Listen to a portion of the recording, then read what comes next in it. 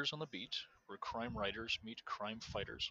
I'm your host, Gavin Reese, and I'm proud to be part of the Authors on the Air Global Radio Network. Every episode of this podcast will bring in a variety of experts to help all writers incorporate more authentic cops, crimes, and criminals in their stories. For this episode, speaking with acclaimed bestseller Hilary Davidson, and I'm actually coming to you from the mall at the University of Arizona where we're getting ready for the Festival of Books. If you haven't been to this as a reader or a writer, you really need to get out here. It's absolutely worth the trip to Tucson, one of the bigger book festivals out in the West every year. Hilary, a guest today, is the best-selling author of One Small Sacrifice, in addition to 18 nonfiction works. She's also won 2 Anthony Awards, and she has a standalone thriller entitled Blood Always Tells.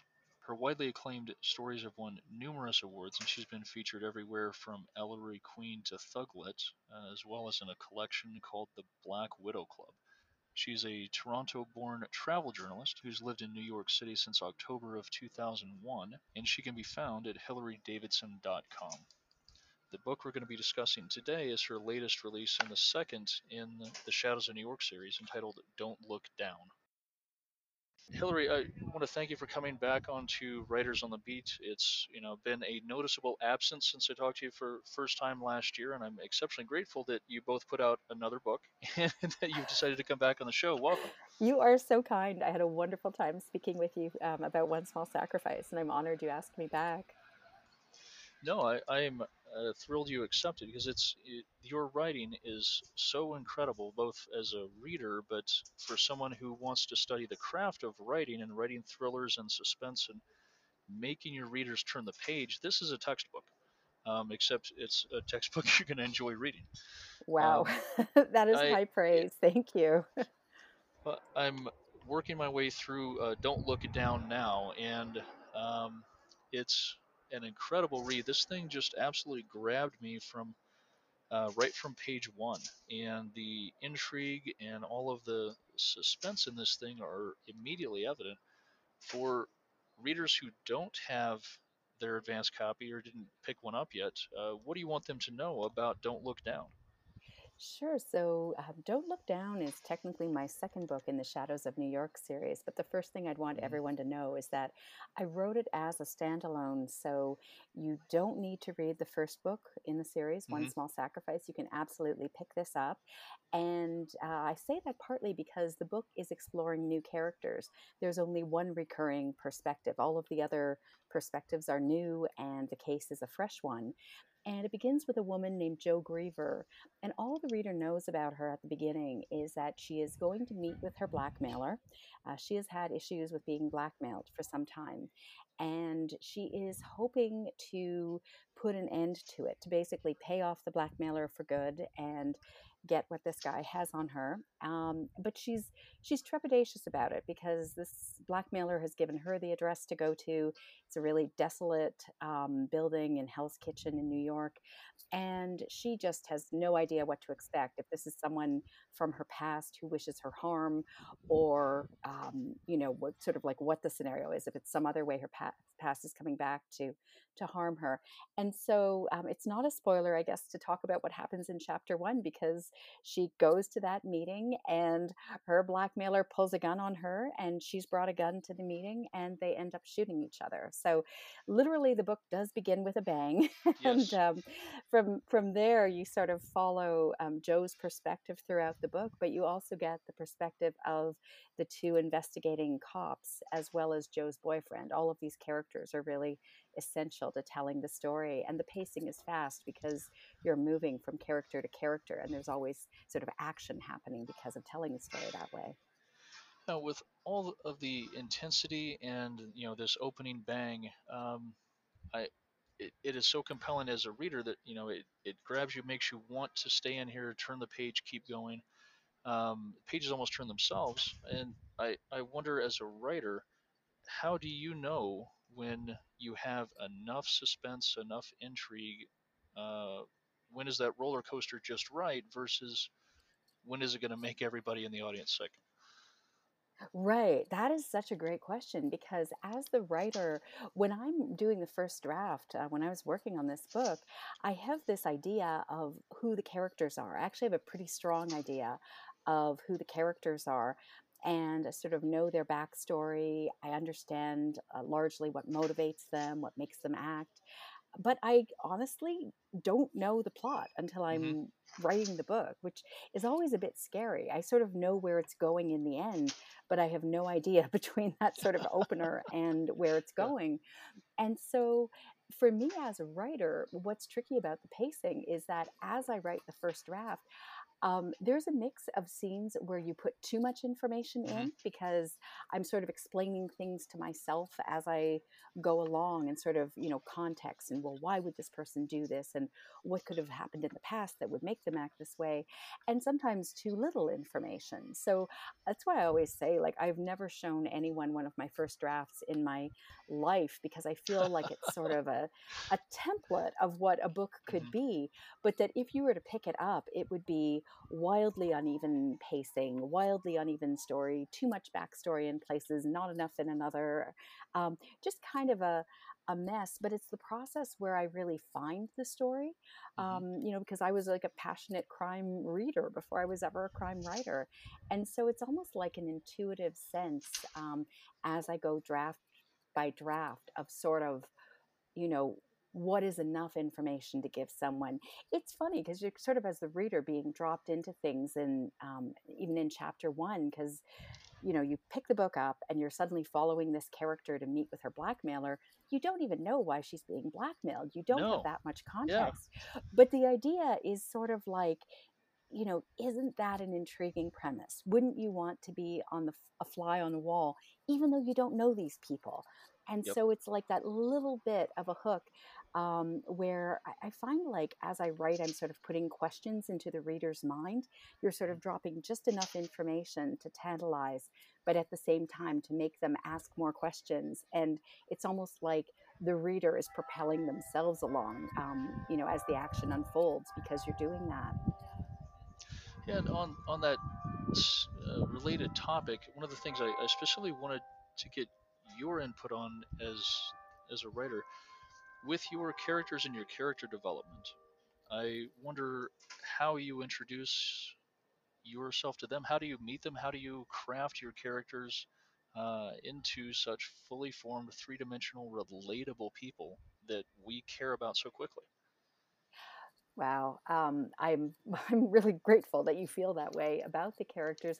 It's a strange process because I don't feel like I ever fully understand where these characters come from. Sometimes Hmm. there's kind of a clear process where I'll read a news story, and in this case, there had been a few instances of people who were being blackmailed. Some of it quite unrelated, really. Some of it was sort of revenge porn type stuff. Mm. There were sort of different contexts for it, but it started me thinking about in this day and age when people are so much on social media, and so much of your private life is actually public. What actually is Hmm. shameful now? What Mm. actually could you blackmail a person with? And in Joe's case, she's a young woman. She has started a business that's a tremendously successful business, but it's not like Hmm. she's a celebrity or a super well known person. So it's sort of like, what would really be damaging, like to a person, their reputation, their self-image? And it's funny because I think I start asking these questions. I kind of have this issue, in my mind, and the character comes out of that. Because when the idea for Joe popped into my head, she was really fully formed in some ways. Wow. I knew that she'd had a difficult past, that her parents had died when she was relatively young. She had come to New York when she was 14, and she'd expected this older relative to take care of her. And instead, that relative really betrays her Mm. and leads her into a pretty terrible situation. Um, and so it was sort of like maybe from all of the reading that I had done, I feel like there's this sort of center in the back of Hmm. my brain that is sort of always working, always thinking about the characters. Sometimes it's a little different though, because I'll say with Sharon Sterling, who is the one character that already appeared in the first book, One Hmm. Small Sacrifice, and she returns here. It was her voice that I heard first. Okay. So it was almost like somebody speaking to me. And it was sort of a strange experience, but I already in that case had the idea for the suspect in mind, and it just kind of hit me like, oh, the cop investigating this, what's she thinking? How does she see him? And I could actually hear her describing him. And so sometimes it's almost like you have a like someone behind your shoulder whispering to you. That's Yes. almost like you're channeling something.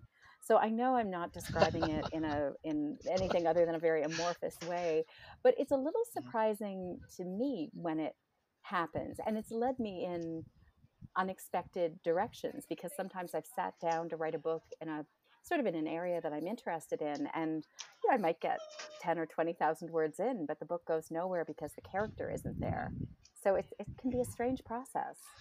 Yeah, and for me in my writing, and I think fairly consistent with other thriller and suspense writers, so much of the story really is about the characters and the audience's, the reader's ability to see a piece of themselves or in them, or at least be able to relate to those experiences and have that identity.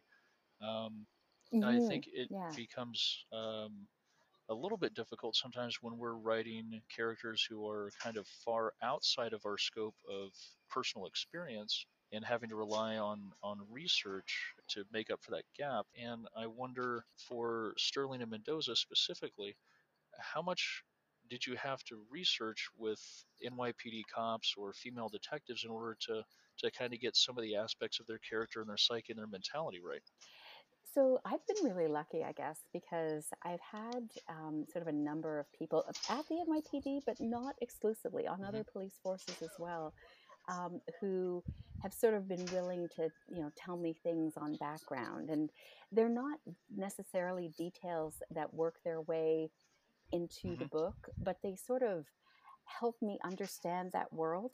It's funny because I think a lot of people imagine that the difficulty is in following police procedure and in the forensics and that kind of thing. And it's not to say that doing that isn't tough, because as a writer, you're always taking what's real and messing with the timeline. Because Yes. let's be honest, cases are not solved as quickly as they are in books. That just, doesn't happen. You don't get toxicology reports back quickly, or anything like that, Right. right? Like you're used to waiting weeks and months, and but the reader wants it Hmm. now. So you're used to sort of getting the real information and then kind of alighting over that. But I think what's honestly a little bit harder to get, because it is police culture is in some ways a very different sort of Hmm. culture. And so, for example, when I was starting to write this book, I didn't know who all of the prospective characters would be. I played with it a little bit. And Rafael Mendoza was a character in the Hmm. first book in the series, but he wasn't a prospective character. And he's back this time as a prospective character. He was badly injured in an incident near the end of the first book. And even though he's back on the job, he is still, using a cane, because his precinct includes Hell's Kitchen. Those are a lot of walk up Hmm. buildings. They don't have elevators. This is not easy for a cop who's sort of not operating, at his full abilities right now. He has headaches. He has a ringing in his ears, and he doesn't want to talk about this. And one of the things I really never understood, whenever I heard about a police officer being put on desk Hmm. duty, I always thought, well, that's not a punishment. That's a really, kind of cushy sort Oh of thing. no. How nice Yeah. that is. And I was set straight Yeah. by, cops who told me, like, no, that's actually a disgrace. You would never want to come back to work and be on desk Hmm. duty. Like, you would never, you feel like you're letting other cops Yeah. down if Yeah. you do that. And it was such a mind shift for me. So the tension that plays out in the book between Detective Mendoza and Detective Sterling, where she cares about her partner, but she's also frustrated with him coming back to work when she doesn't think he's quite ready. And, on his side, he's determined, to do his job and determined to do everything he can, but he's a little bit slower to move, and he's angry that his partner doesn't really, you know, sort of understand that and appreciate that all the time. And they're both good people and good cops, but I wanted to sort of play out that conflict between them. So it's that kind of thing where, just looking on the outside, I never would have understood that about this sort of, it's almost like a kind of macho thing about being a cop, that you're there, you put yourself, in the line of fire, you're out in the field, you don't want to be, like hiding behind a desk, even if there are physical reasons that you might need to be. So yeah, that was the kind of thing that, if I didn't know people in real life who could set me straight, I never would have really been able to tap into a conflict like that. But it's like the interpersonal relationships, and it makes them so much richer to have that kind of background. Yeah, absolutely. The other thing I wanted to find out from you on craft is on writing point of view and your decision to write this in third. I'm curious if that's something the characters decided, or if that's something you intentionally set about when you started this series. So the choice to write the book is sort of a close third person. Um, I'm not, I guess I can say I definitely made that as a deliberate choice, but it was sort of a long time coming, because my first three books were told from the point of view of just one character, and it was all written in the first person from her perspective. And then I wrote a standalone novel called Blood Always Tells, that was told in three different characters' perspectives, but sequentially. So you were only following one character for a period of time. And then, at a certain point, it would switch to another character, and then it would be done. It never went back to the earlier character. So this was kind of an experimental storytelling style for me. And I can only say that because I'd written short stories for years, and I had told so many different tales from different perspectives and different characters and different voices, that it made me really open to experimenting. Because one of the things I struggled with when I was writing books from the first person perspective is that it felt always like it slowed down the pacing a bit, because there's no way for the character to be everywhere all at once. And so when an event happens across town, that's somehow going to have to be described to the character then. It's not going to be a situation where the character sees it for herself. And I realized, though, that if I were to move from one character's head to another, in the close third person, the reader gets to see that character's thoughts. So they're, kind of inside the character's head, but they also see the action unfold directly. And so, there's never really a case where something happens off screen, as it were, and no one sees it. There's always going to be a character who sees it. So whoever is sort of most immediately affected in the moment is probably the person who's going to see that. And so it makes it, I think, really alive and really vivid for the reader to tell the story that way. And because you've written both standalones and series, I wonder what your thoughts are about the differences in those projects. Oh, wow. So there are amazing reasons to write both a series and a standalone. And I have to admit, I love both, and I think I love them equally. There is nothing, I think, that's as lovely for a writer as to feel like you know a character in the story that you're telling.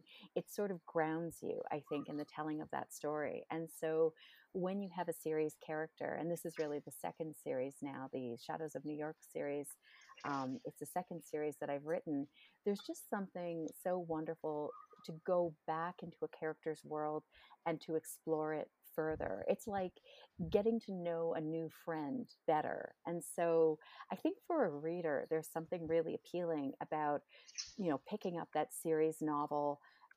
Because to some extent, anyone reading this book knows that Detective Sharon Sterling grounds the series. And so even though there might be, dangerous, terrible things that happen in the course of the book, she's going to be there with you until the end, and she's going to be back in the next book too. So I think there's something as a reader where you get all the danger, but you also get a bit of a comfort with the series as well. Whereas the standalone, the exciting thing is that all bets are off. And Hmm. so, I wrote a standalone a few years ago. I'm actually writing another standalone right now. And there is something thrilling to go into this book where you don't know any of these people. Any of them could be lying to you. Any of them could be doing the worst things you could imagine. You just don't know, and you will not see until the end how it all shakes out. And there's no trust. There's no sort of faith with any of the characters. You could be betrayed by any of the characters that you're reading about. Um, there's something so sort of exciting and dynamic about that. I sort of joke about it that, really by the end of a standalone, like everybody could be dead.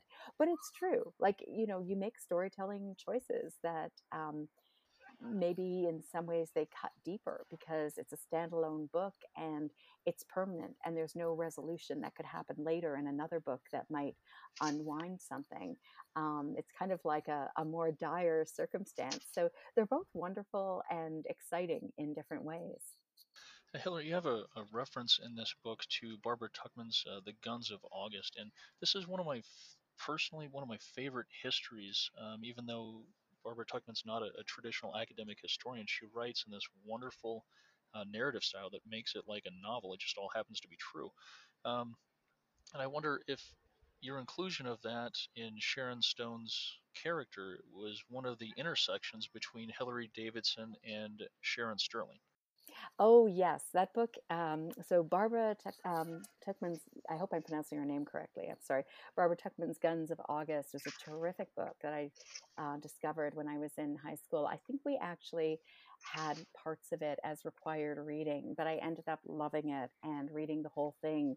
And there are definite sort of intersections of interest, sort of between myself and some of my characters. Probably always some points of intersection, actually, even if they're villains, and I don't particularly want to admit it. But definitely in the case of Sharon, this fascination with history, fascination with psychology. Quite honestly, also her love of sci fi. One of the sort of reference points in the book that she goes back to is she's kind of a sci fi nerd, and it's not something that most people know about her. It's Hmm. something that Raphael, her NYPD partner, has kind of teased out of her. And that's sort of the lovely thing about that is it's an interest that she's passed on to her son. And so there's a scene in Don't Look Down where she goes into his room and he's fallen asleep, but he was reading a book that she gave him by Octavia Butler. And it's just kind of, I think it's like a really lovely kind of grace note when you share like a love of a book with someone. It kind of connects you Hmm. immediately, and Yes. so it's kind of a point of connection between them. But yeah, definitely it is also a point of connection between me and Sharon too. I wonder, Hillary, if you're willing to share what is your favorite or most personal intersection, I guess, between you and Sharon.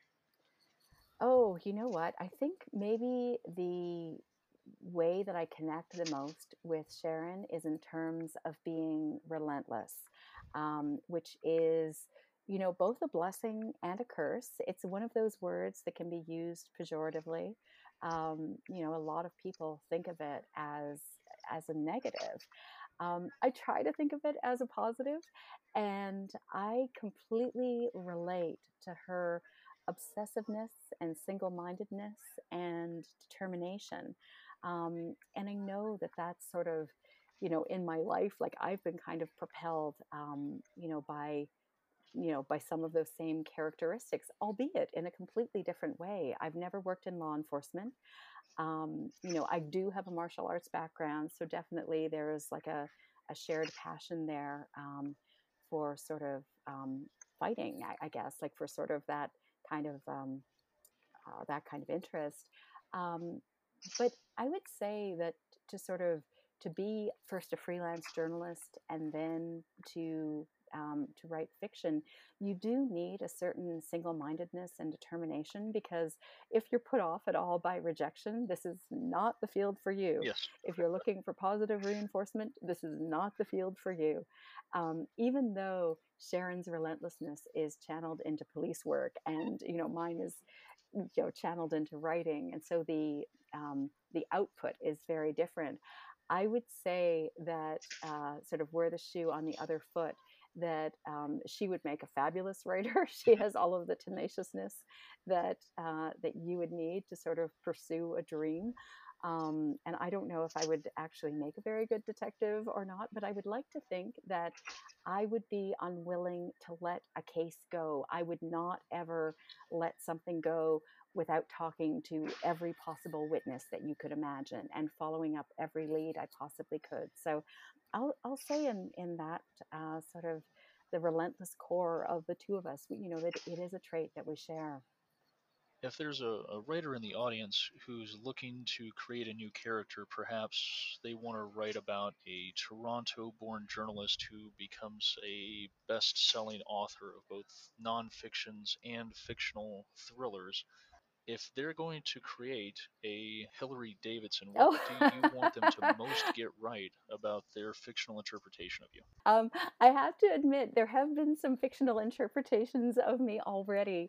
Going back about a decade, before my first novel was published, but when I was all writing short crime stories, I unfortunately I had melanoma. I had a very early stage skin cancer, and had to have surgery Oh no. to remove it. And I had so much love and support from the crime fiction community. And there were some wonderful writers like Chris Holm and Steve Weddle, who wrote these stories. They were known as the scar stories because I was left with a Hmm. sort of sizable discolored scar after the surgery. And they wrote these wonderful interpretations of the fictional Hillary Davidson, who I have to say was kind of demonic. And maybe it's just because of the nature of crime writing, but I find that a flattering portrayal. I have no problem with that whatsoever. If I can be described as diabolical, then that makes me very happy. But it was kind of lovely to see those really over the top interpretations. Everyone always, I think, has a wildly different idea in their own head of who they are. And so it's funny for people who've met you and interacted with you, or maybe they haven't met you, they've just interacted with you online or whatever. It is amazing to see what they come up with. So I think of myself as this sort of introverted, kind of quiet person, and just me and Hmm. my computer most of the time. And I have been made to understand that that is not how I appear to most people. So, but that is a great question. And for this last question, Hillary, let's say that you're a detective, perhaps with NYPD, and you're working in this grisly, emotionally fueled murder, which the evidence seems to clearly point to someone you believe and fear may actually be innocent. You want to call in a heavy hitter to come help you with this case, but Sterling and Mendoza are not available. What other investigators do you call to come in and help save the Oh my day? goodness, that is such a great question. Let's see. I will say it would really depend on the kind of case, because if I need another cop, I am a devoted fan of Rachel Housel Hall's series featuring Lou Norton. And so I would love to bring her over from California and have her help me investigate. Um, if I needed a private investigator, I would be calling in Sarah Paretsky's V.I. Warshawski, which is a series that I have been reading, I think, since I was in high school, and that I just love passionately. So I guess so, sort of two answers there. Do I need to bring in a cop or a PI? So those two characters would absolutely be at the top of my call list. Thank you so much for being here, Hillary. It's been an absolute pleasure having you back on the show. I'm so grateful for your time and your expertise and your kindness in sharing this with all of us. Thank you so much, Gavin. It was a pleasure to talk with you. You've been listening to Writers on the Beat, where crime writers meet crime fighters, a copyrighted broadcast of the Authors on the Air Global Radio Network. I'm your host, Gavin Reese, and this episode's guest has been acclaimed bestseller and travel journalist Hilary Davidson. Until next time, take care of yourselves and each other. Be safe out there.